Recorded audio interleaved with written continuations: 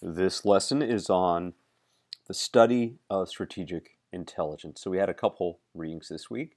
The McDowell reading is one way to introduce us to the study of strategic intelligence.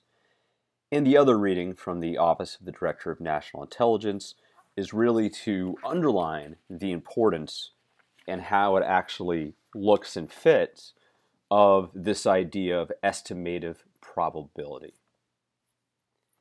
So this podcast, this lesson intends to help us challenge ourselves to be more effective consumers of strategic intelligence.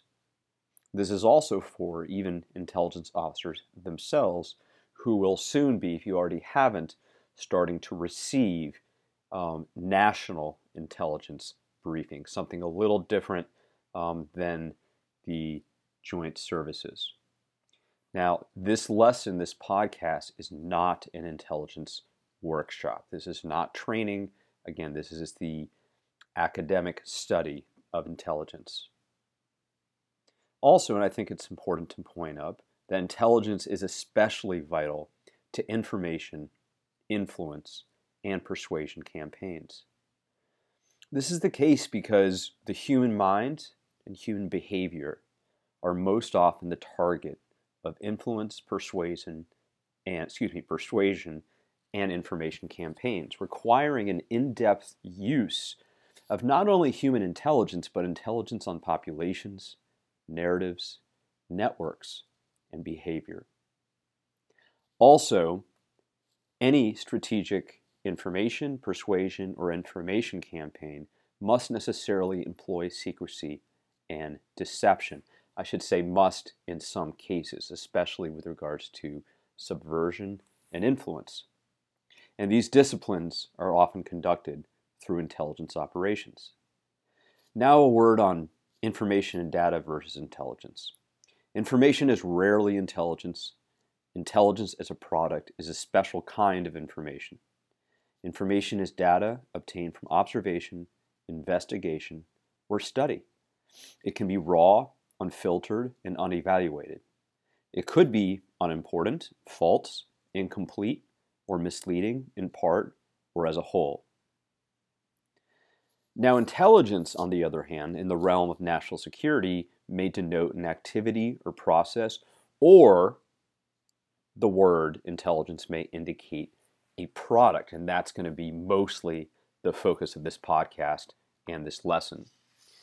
As a podcast, intelligence is meaningful analysis of information. Intelligence is contextualized, vetted, and usable information, helps strategic leaders make decisions, and informs policymakers to lead the state more effectively amidst challenges, threats, and opportunities. In warfare, intelligence products may often drive policy, strategy, and operations. Mauritius Tiberius Augustus wrote in the late 6th century, and by the way, Augustus, or Mauritius, I guess as he's often called, had great success as a general against the Persians in his life. And so he writes, "Our commanders ought to adapt his stratagems to the disposition of the enemy general. If the latter is inclined to rashness, he may be enticed into premature and reckless action. If he is on the timid side, he may be struck down by continued surprise raids." So he's very much talking about getting into the head of the commander, finding out what kind of person he is, how he or she makes decisions, and how he or she behaves.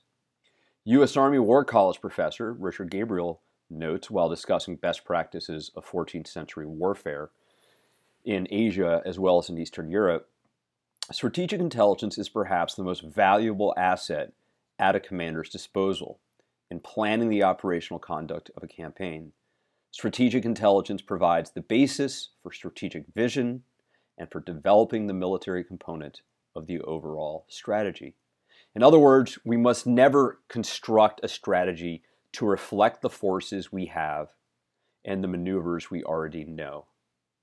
Instead, we must focus our efforts on defeating an adversary in war, finding parity or stability with competitors in peacetime, and to seek out opportunities in order to strengthen our alliances, for example. Even some of the most brutal military campaigns involving army against army in the open, in history, these were intelligence-driven. It was often not enough to go barreling ahead without knowing the dispositions and attitudes of one's enemy. Writing about the Mongols under Genghis Khan, W.B. Barrett says, "Before any campaign began, they would put their well-developed spying network into action. They would find out as much about the country they planned to subdue as they possibly could, who the key players in the ruling administration were, which of them were dissatisfied, what the strengths and weaknesses of their armies were. Only when they were satisfied that they had this sound basis of knowledge would they then launch their attack." In some cases, armies have been known to spend years, even decades, of surveillance, reconnaissance, espionage, and analysis before even beginning their first assignment. If only we could be so lucky in every case. Specifically, intelligence is, and this is according to the U.S. Marine Corps in 2013, intelligence identifies potential advantages offered by the environment, describes limitations imposed by the environment, ascertains and assesses enemy strengths to be avoided, uncovers enemy critical vulnerabilities that can be exploited, and enables rapid decision-making. Now, it's important to note that each information report that may help inform a final or a finalized intelligence product is vetted by 1, its source, a person, for example, and 2, the information itself, what a person claims, for example. Now, a little bit about estimated probability. Vietnamese General Giap notes, and this is from his book, How He Won the War, "In the history of wars and revolutions, even the most accurate predictions could not anticipate adequately and truthfully, but only approximately and essentially, what would take place in reality.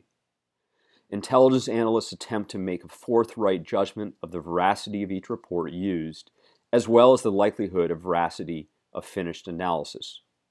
Intelligence is often predictive and contextualized amidst other intelligence and/or world affairs. Specifically, and I'm going to try to summarize here according to our OD&I reading from 2017, estimative language consists of 2 elements: judgments about the likelihood of developments or events occurring, and levels of confidence in the sources and analytic reasoning supporting the judgments. Judgments are not intended to imply proof that shows something as fact. Assessments are based on collected information, which is often incomplete, fragmentary, as well as logic, argumentation, and precedence." Intelligence scholar Sherman Cant suggests using words of estimated probability with intelligence assessments.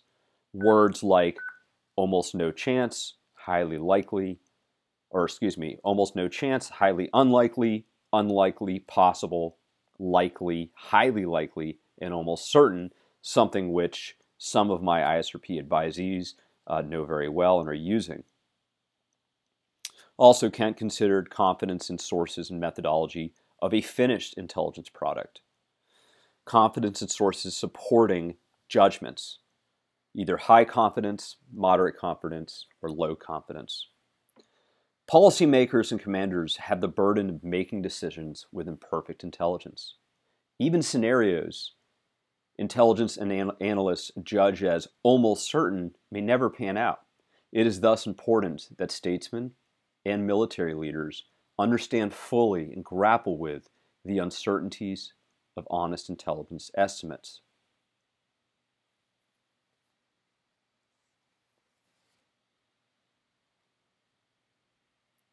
Now, a little bit on future adversaries' courses of action.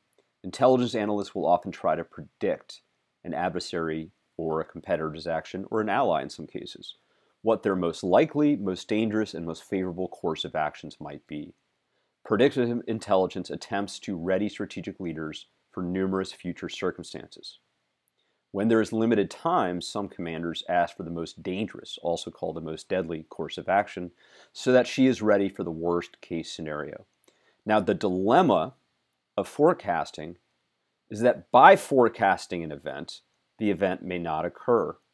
So you forecast an event, then the consumer of the intelligence product, let's say it's a commander in war, may adjust her disposition of her troops, and that may thwart an attack.